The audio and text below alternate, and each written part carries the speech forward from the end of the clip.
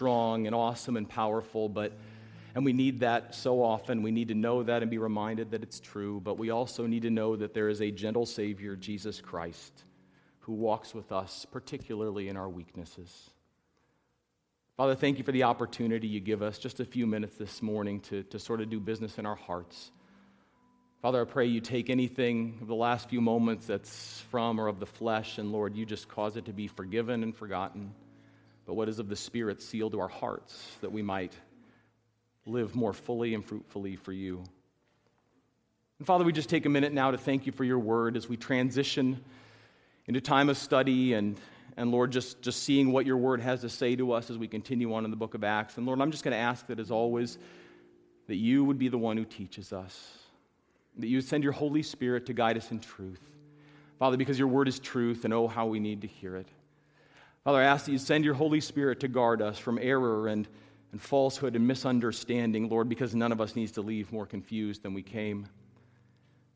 And Father, if it's possible at this moment that any one of our hearts is still filled with apathy or indifference or pride or hardness, Lord, we ask you just to sweep it all away in the grace and by the blood of Jesus. So that for the next few minutes, Lord, we might not hear the voice of a preacher and we might not just get an outline and a big idea, but we might meet with you in a personal way. And Jesus might be glorified in it all. Father, be with us now as we go to your word. May we see Jesus clearly and only. It's in his name that we pray. Amen. Well, let's just take a minute. Transitions are never easy, but we'll take a minute and dismiss our kiddos for Children's Church. If you've got boys and girls who are part of the Children's Church ministry, now's their time to head out. 5-year-olds through second graders, to go spend some time in God's Word. And the rest of us are going to get into God's Word as well. If you have your Bible, I want you to turn to Acts 15. If you're not there already, if you don't have a Bible, run get one from the back and follow along with us. And ironically enough, it didn't occur to me till this moment when I looked at my notes and remembered the title of the sermon. The title of the sermon this morning is Back on Track. So let's get back on track. But I don't mean let's get away from what we were doing and get into God's Word, but hopefully now we are back on track. Some of us in our hearts, and we're ready to hear from God. You know, oftentimes we don't know what God wants to tell us, and we can't know what God's going to tell us until we've worshiped well, until we've confessed our sin. So now perhaps we're ready, maybe I'm ready, for what God wants to say to us in his word. And we are, in fact, in Acts 15. If you're visiting this morning and you're saying, man, this place is weird, yeah, this is a weird Sunday, that's okay. I'll walk with us through it. But we're going to get into God's Word now. And we've been working our way for many weeks now. One of my boys said at supper last night, Dad, how long have we been in Acts? Has it been over a year? And I said, yes, it's been over a year. Are we going to be in it another year? I said, yeah, we might be in it another year. I don't know. But I said, we are over halfway. We're in Acts 15. And last Sunday, we looked at a story in the first 21 verses of which we're going to see the aftermath, or sort of the upshot of it here today in God's Word. And that's going to be Acts 15, verses 22 to 35. And we're going to read through that in a moment. But just for the sake of sort of getting us where we are, remembering where we've been and where we're headed, you may recall if you were here last Sunday, and you need to know if you were not, that last Sunday we looked at a story in God's Word that I called at the time perhaps one of the most pivotal moments, not just in the book of Acts, but in the entire history of the Christian church. What we looked at last Sunday was one of the most pivotal moments in all of Christian history, because what happened in the first 21 verses of Acts 15 is what came to be known as the Jerusalem Council was convened. We said it's the only time in all the Bible where we see Peter and Paul and Barnabas and James all on the same sort of stage, as it were, together. And the reason they had gathered was for one primary overriding reason, and that was to clarify and reaffirm the message of the gospel. The message, which is, as you will remember, we'll put it on the screen and you're going to say it right now with me. Say it, here we go, that Jesus Christ, the Son of God, died for your sins and rose from the dead. Believe this and you will be saved. And what we saw last Sunday is the reason that gathering had to take place, and the reason that affirmation had to occur is because there were people in the church who were messing with the message. They were taking that message, we see there up on the screen, the pure, simple gospel of Jesus Christ, and they were adding conditions to it. They were saying that's not all. There's more to the message than simply that. Specifically, what they were saying in that day and age, and this may not resonate as much with us today, but it certainly did then. They said, really, in order to become a Christian, you got to become a Jew first. That in order to get to Jesus, you as Jews do have to go through Moses, obeying the Old Testament law. as they had done for thousands of years. And what happened at the Jerusalem Council is everybody got together. It was such a big deal. They had to deal with that message. They had to correct that error and get the story straight. So they met and they rejected any possible additions, pre or post conditions to the gospel of Jesus Christ. They said there's one message of salvation. It is sufficient for everyone. They got the story straight. Jesus Christ, the Son of God, died for our sins and rose from the dead. Believe that and that only, and you will be saved. And so now that mission's been accomplished. And it's time to take what was decided and reaffirm there in Jerusalem and get it back to all the churches that had been established where the message was still being corrupted or the potential for it to be corrupted still existed. It was time to get the ministry back on track, and that is precisely what happened in the verses we are going to look at here today. Acts 15, verses 22 through 35, where follow along as I read. This is what God's word says. It says, "Then it seemed good to the apostles and the elders with the whole church to choose men from among them to send to Antioch." That's where the whole problem first erupted, or most clearly erupted. "Go back to Antioch with Paul and Barnabas, Judas called Barsabbas, and Silas, leading men among the brethren, and they sent this letter by them." Here's the letter, quote, "The apostles and the brethren who were elders, to the brethren in Antioch and Syria and Cilicia who are from the Gentiles, greetings. Since we have heard that some of our number, to whom we gave no instruction, have disturbed you with their words, unsettling your souls, it seemed good to us, having become of one mind, to select men to send to you with our beloved Barnabas and Paul, men who have risked their lives for the name of our Lord Jesus Christ. Therefore we have sent Judas and Silas, who themselves will also report the same things by word of mouth. For it seemed good to the Holy Spirit and to us to lay upon you no greater burden than these essentials, that you abstain from things sacrificed to idols, from blood and from things strangled, and from fornication. And if you keep yourself free from such things, you will do well. Farewell." So when they were sent away, they went down to Antioch, and having gathered the congregation together, they delivered the letter. And when they had read it, they rejoiced because of its encouragement. Judas and Silas, also being prophets themselves, encouraged and strengthened the brethren with a lengthy message. And after they had spent time there, they were sent away from the brethren in peace to those who had sent them out. But it seemed good to Silas to remain there, and Paul and Barnabas stayed in Antioch, teaching and preaching with many others also the word of the Lord. Let me boil that down to a single sentence. The early church got it right. Having been faced with a crisis of epic proportions, literally the stakes in this matter could not have been higher. How do you get to heaven? How can someone be reconciled to God? There's no greater question than that. A crisis of epic proportions. Those who gathered at the Jerusalem Council, they arrived at the correct conclusion. No pre or post conditions may be added to the gospel. And then they communicated that message back to the churches in a way that enhanced their unity, that elevated their witness, and glorified God. And in the time we have left, I want to show you how they did it. Specifically, what I want to do, and we're going to have to move fast to do this, I want to show you 5 reasons why the early church got it right. 5 reasons why the early church got this thing right. And as always, we're going to see what they did and see what we can learn from it as followers of Jesus Christ today. How do you get it right when there's controversy in the church? Particularly when it's something as foundational as the gospel itself. 5 reasons why they got it right. Number 1, we got to move quickly. The first and perhaps the most important reason or way that the early church got this thing right is that the decision they made was established in unity. It was a decision and a direction they established in unity. Because flowing from what they decided last Sunday, specifically in verses 19 and 20, where James stood up and he said, okay, here's the deal. Here's the gospel. There are no conditions, and here's how we can move forward together as a unified body of believers. Listen again to what they did then in verse 22. Look at your Bible. It says, "Then it seemed good to the apostles and the elders with the whole church to choose men among them to send to Antioch with Paul and Barnabas, and those men were Judas and Silas." In other words, they were in agreement with the decision that had made. Everyone in the whole church agreed with the decision that was made, and in unity they said, now we've got to get this word back out. What I'm saying is, from the looks of things, there were no dissenters. Everyone in the church agreed with what was decided, that there is one gospel message and it's sufficient for everyone. And it was in that unity that they began to communicate it back out. And that is huge. Never underestimate how huge that was, because here's the bottom line. And it's just as true today as it was 2,000 years ago. Without unity, a church has zero credibility. Without unity, a church, the church, any church has zero credibility. What I'm saying is if a church can't get its act together relationally, if the members of a church cannot get their act together internally, if they aren't committed to resolving differences in grace and truth, listen, that church has nothing to say to the world. And that's fine, because the world would have quit listening anyway. They don't care. They say, you want me to become that? I don't think so. You can't get your own act together, and you're telling me this is God's way of loving me and having a wonderful plan for my life? It doesn't look that way to me. Unity is critical to a church, any church, the church, moving forward. And on issues like this, there simply is no room to disagree.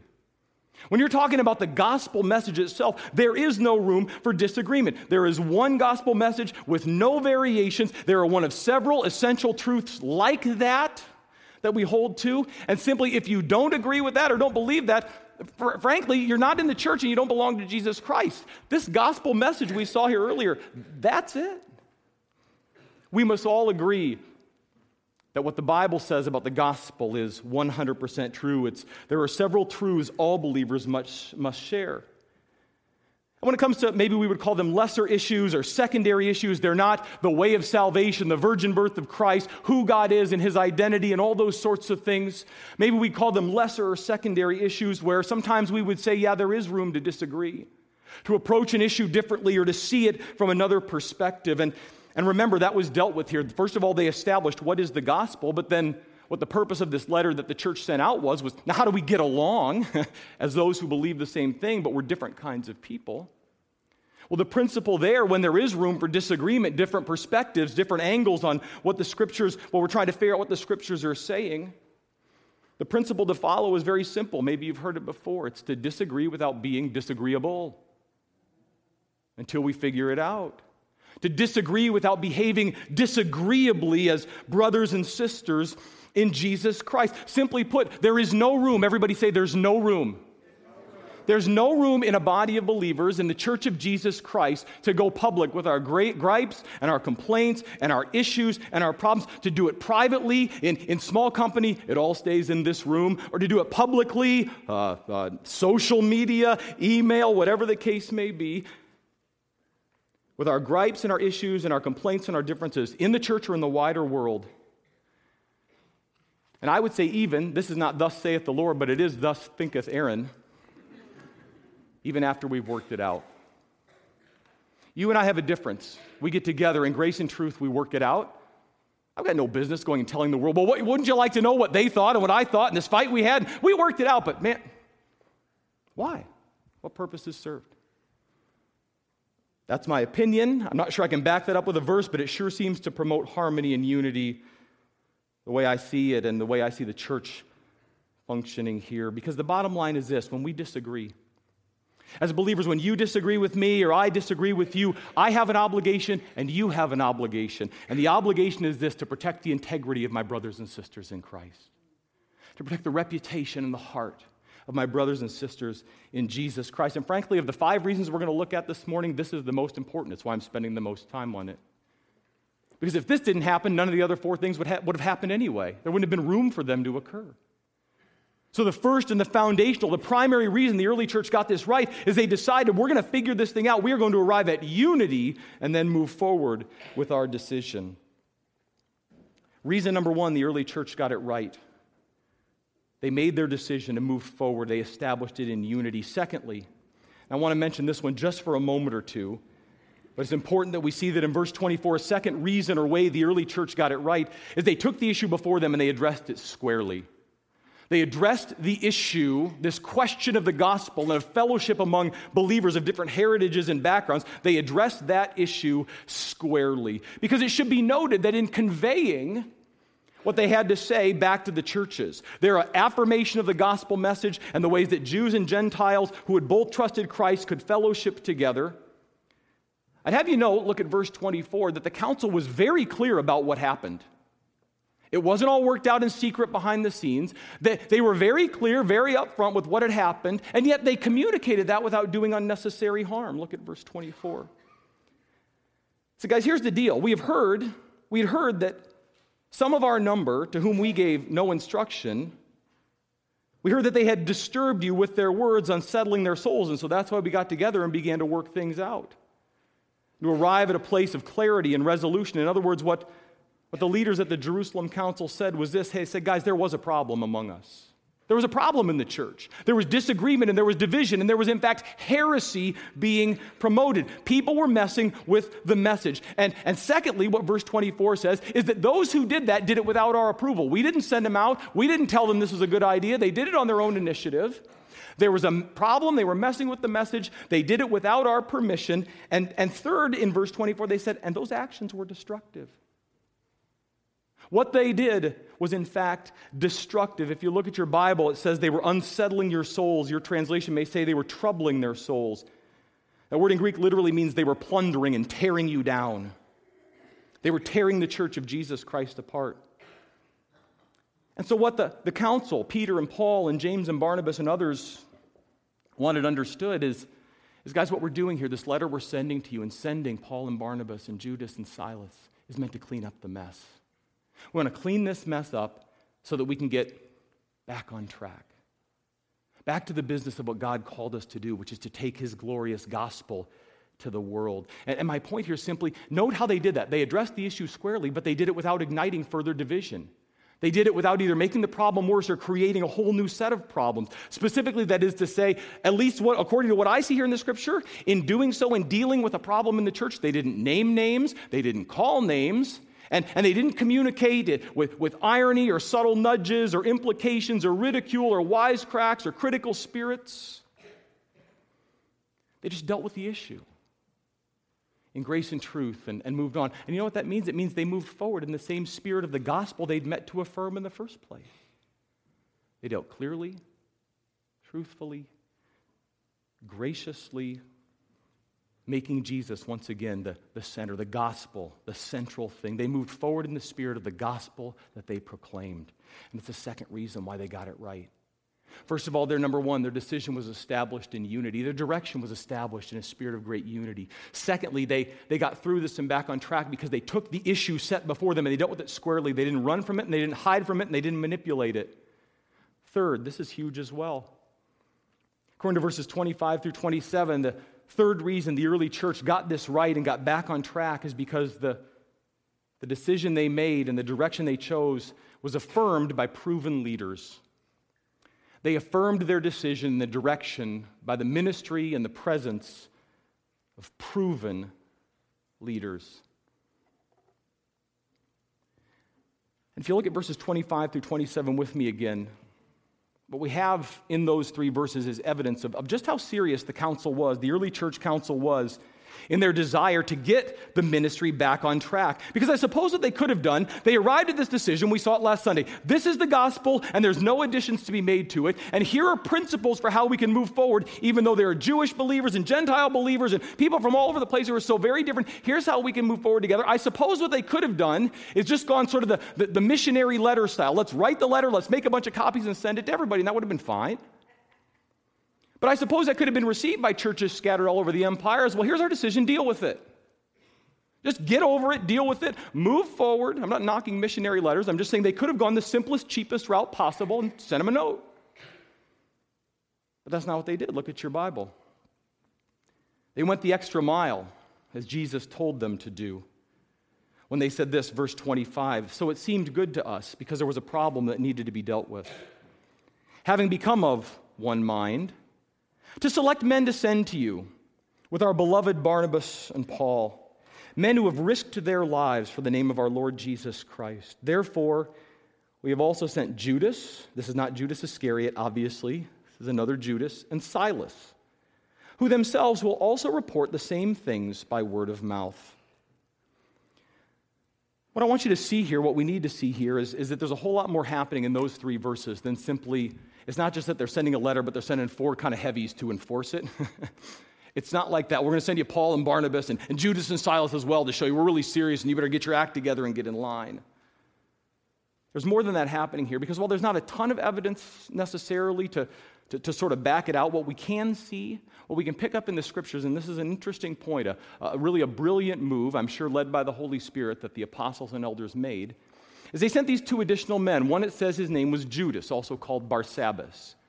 And we don't know anything more about him, really, than what's mentioned about him right here. But based on what we are told here, what we can probably safely conclude is he was a Jew.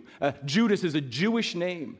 He was a Jewish convert to the Lord Jesus Christ. While Silas, of whom beginning next week we're going to learn a whole lot more in the rest of the New Testament, was almost, if not absolutely certainly, a Gentile believer in Jesus Christ. So they're sending this letter. Here's how, as people who share a common faith in the Lord Jesus Christ from radically different backgrounds, can move forward and keep the ministry on track and keep the gospel the main thing. Here's the letter saying how we can move forward. And you know what? Just to show you how unified we are, we're going to send you a Jewish convert to Christ and a Gentile convert to Christ to affirm the decision that's been made. Representative of their people saying, we're in on this. We agree. Both groups are on the same page. And I'm referring to them as proven leaders. Here's what I mean. Here's what I'm really driving at. What I mean by that is that in communicating with these scattered local churches, because the letter went to Antioch, but certainly it would have gone to the other churches as well. What the Jerusalem Council did, Peter, Barnabas, Paul, James, whoever else was involved, in communicating with these scattered, independent local churches, the council chose men, to the best as we can tell, of established reputation. Men of established Christ-like reputation. Men who, because of some combination of time and commitment and sacrifice and service and character and example, had proved that they're not just committed just to Jesus Christ, but they're also committed to caring for his people. Men of proven character, whose lives would authenticate the message they were communicating. Guys who were without personal agenda. We're not in this to create an audience for ourselves. We're not in this because we want followers who cheer for us every time we walk in the room. No, men of proven character. What does it say? Look at your Bible, verse 26. What does it say about Paul and Barnabas? It says they were men who had shed blood for Jesus Christ. Hadn't they already? We've seen that. I'd say that's proven character. And everything we don't hear any more about Judas, but what we see of Silas is that throughout the rest of Paul's ministry, Silas was a like-minded man, that he endured the hardships with Paul, proven character. And I think we dare not underestimate how critical that was in getting the ministry back on track. Communicate the message through men who are proven, Christ-like servants, devoted to Christ but committed to his people. That too helped them get the ministry back on track. They began in a spirit of unity. They addressed, secondly, the issue squarely. Third, they affirmed the direction through the use of proven leaders. And then fourth, certainly on equal footing with the principles that have come before it, is that in doing so, fourth, they kept the gospel in focus. How did they get back on track? How did they keep the ministry moving forward? They kept the gospel. They kept the main thing, as has been said here many times before. They kept the gospel of Jesus Christ in central focus. Now I realize, and I want you to look at your Bible with me, we're in verses 28 and 29, that the gospel itself isn't actually mentioned in these two verses. In fact, in the whole passage we're looking at this morning, the gospel isn't ever mentioned at all. In no verse do we see the message we put on the screen here earlier, our summary of it, that Jesus Christ, the Son of God, died for our sins and rose from the dead. And if you believe this, anyone who believes this will be saved. That's not found in this passage. And it's certainly not found in these next two verses. Instead, what's found in verses 28 and 29, what's recorded here, it's almost an exact replica of what James said last week in verses 19 and 20.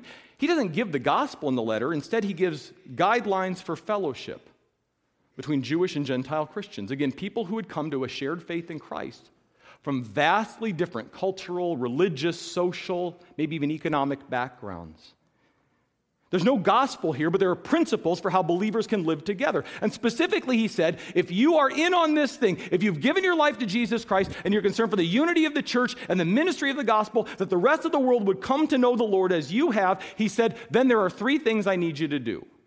And again, we talked about last week how this is not contradictory to the gospel, it's complementary to the gospel. But look at your Bible, he gave him three words of instruction. He said there are three things moving forward. Specifically here, he's speaking to the Gentiles that he calls them to abstain from, not for the sake of salvation, but for the sake of fellowship. Number one, he says in verses 28 and 29, he says, "It seemed good to the Holy Spirit and to us to lay upon you no greater burden than these essentials, that number one, you abstain from things sacrificed to idols."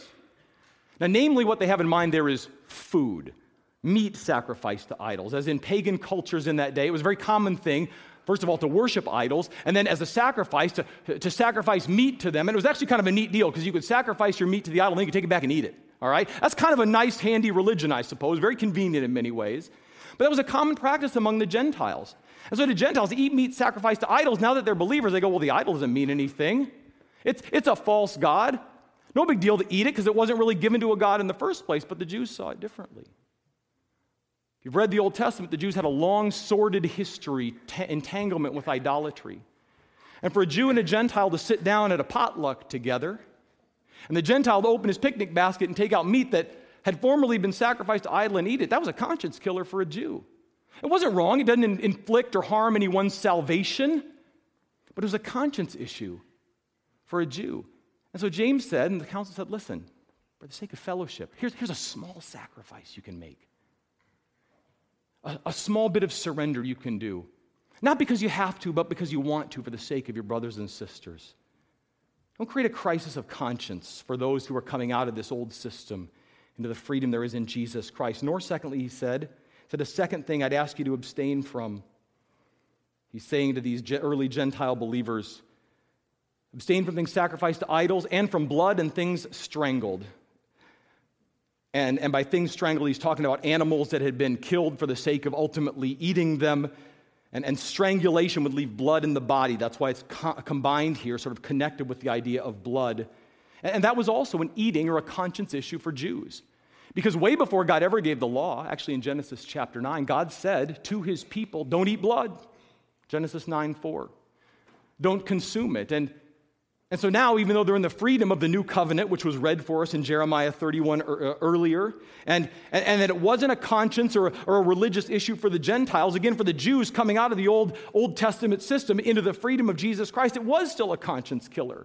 And he said, listen, you can go a long way toward building harmony and unity in the church if you stay away from essentially rare meat, where the blood's still on the plate. Don't do it. It's harmful to fellowship. And then third, he said, abstain, and this is not a conscience issue. This is absolutely a biblical principle and rule. He said, abstain from fornication, i.e. sexual immorality of any kind. Now, why would he include that?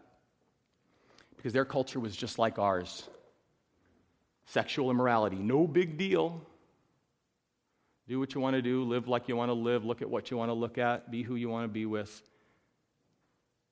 And the message of the Jerusalem Council is that's a critical issue in society of that day as it is in ours. And everybody excuses it. Believers don't excuse it. Because God had consistently made clear since the beginning of the Bible, all the way through to the end, that excusing sexual immorality is just not, that's a non-starter, a non-option. He said to abstain from that for the sake of fellowship in the body of Christ. And so again, what am I saying? I'm saying, well, the gospel wasn't mentioned here. Principles for fellowship were mentioned. But here's the thing. What was mentioned, abstaining from these things for the sake of fellowship, allowed the gospel to remain the main thing. Because we're fighting about lesser issues, and we aren't arguing about them. Jews, you're supposed to, he said last week, lay down this insistence you have that Gentiles become Jews in order to become believers. That's your part in this equation. Then he said to the Gentiles, stop doing things that unnecessarily offend the Jews, even though you consider them things that you are free and able to do as followers of Christ. Why? So we aren't fighting all the time. And so the gospel can remain the main thing. We can get back on track and stick to the message of spreading salvation by grace through faith in Jesus Christ. Because here's the thing. When believers get divided, the gospel gets lost. It's always the first thing to go. When believers get divided over issues like this here, the color of carpet is the old one people always go back to. What color are we going to paint the church walls? How are we going to move forward? What instantly happens? Suddenly we're no longer talking about the gospel. We're talking about preference and personal agenda. Suddenly we're not doing what Jesus called us to do. When believers get divided, the gospel gets lost. And so by calling in verses 28 and 29 to the church to these precious few basic commitments, Jews, don't insist on circumcision in the law. Gentiles, don't dismiss your Jewish brothers and sisters' cherished heritage. The gospel could remain in crystal clear focus. The wildfire could continue to burn, which it did. Because the fifth and final thing, I'm going to tell you this and then we're done, is that it kindled further growth. The fifth and final thing we need to see in this passage this morning is that what they did kindled further growth. And I realize that's really more of a proof than a reason. It's not really a reason why they got it right. It's more evidence that they got the decision right, clarifying the gospel and handing down principles for fellowship among believers. But whatever the case, if Jesus really meant it when he said, you'll know a tree by its fruit, and I have a hunch Jesus meant it when he said that. Anybody agree with me on that one? Jesus usually meant what he said. If Jesus meant what he said when he said, you will know a tree by its fruit, I think what happened in the final 5 or 6 verses of the story, the passage before us this morning, is a great illustration of that truth. Because even a very quick look at verses 30 through 35, the conclusion of the council and the letter they sent out to the churches, shows that flowing from the decision they made and the direction they established and the way they chose to communicate it, the church continued to mature and to grow. Real quick, I'm going to read you those, follow along, those last 6 verses again. It says, so when they were sent away, Paul and Barnabas, Judas and Silas, they went down to Antioch. And having gathered the congregation together, everybody's present, they delivered the letter. And when they read it, they rejoiced. They didn't grumble, they rejoiced. Why? Because of its encouragement. Judas and Silas also, being prophets themselves, encouraged and strengthened the brethren with a lengthy message. Hey, let's hear it for lengthy messages right there. I have a hunch they would not have permitted a lengthy message if they hadn't been encouraged by what they heard in the first place, but because they were encouraged, they allowed for a lengthy message. They said, give us more of this stuff. Tell us more of what it means to follow Jesus. Tell us more of what it means to move forward on track with the gospel of Jesus Christ. And it says, and after they had spent time there, they were sent away from the brethren in peace, back to those who had sent them out. It seemed good to Silas to remain there. Paul and Barnabas stayed on, teaching and preaching with many others also the word of the Lord. What happened? The church did the right thing, the right way, and God allowed them to continue to grow. God enabled them and equipped them to continue to grow. And I think that's particularly instructive for us today when you realize that while what they decided, in fact, was and should have been warmly welcomed among the fellowship of believers, here's how we can get along. And here's how we can get back on track. And it was, in fact, welcomed by the believers. I think the fact that they did the right thing the right way is particularly instructive in that God honored it when you realize that while it would have been welcomed among the churches, it would have been despised by their culture. The culture they were in, the Jewish primarily culture they were in, would not have welcomed this decision at all. Instead, one authority on church history and this particular story says that, quote, what the council decided and acted upon here's what he said, was one of the most courageous decisions in the annals of the entire history of the Christian church. Because its authors declared the truth of the matter, even though they knew it would antagonize the culture. Their authors did the right thing, even though they knew their culture would hate it. Is there a lesson there? Oh yeah, there's a lesson there. The biblical stand, it may have been popular in the church, it wasn't popular in the culture, but it was the right thing to do. And because they did the right thing and they did it in the right way, what did God do? God honored it. And it says many more continued to come to know Jesus Christ. It kindled further growth. You know, as we've gone through the book of Acts, we've talked a lot about growth.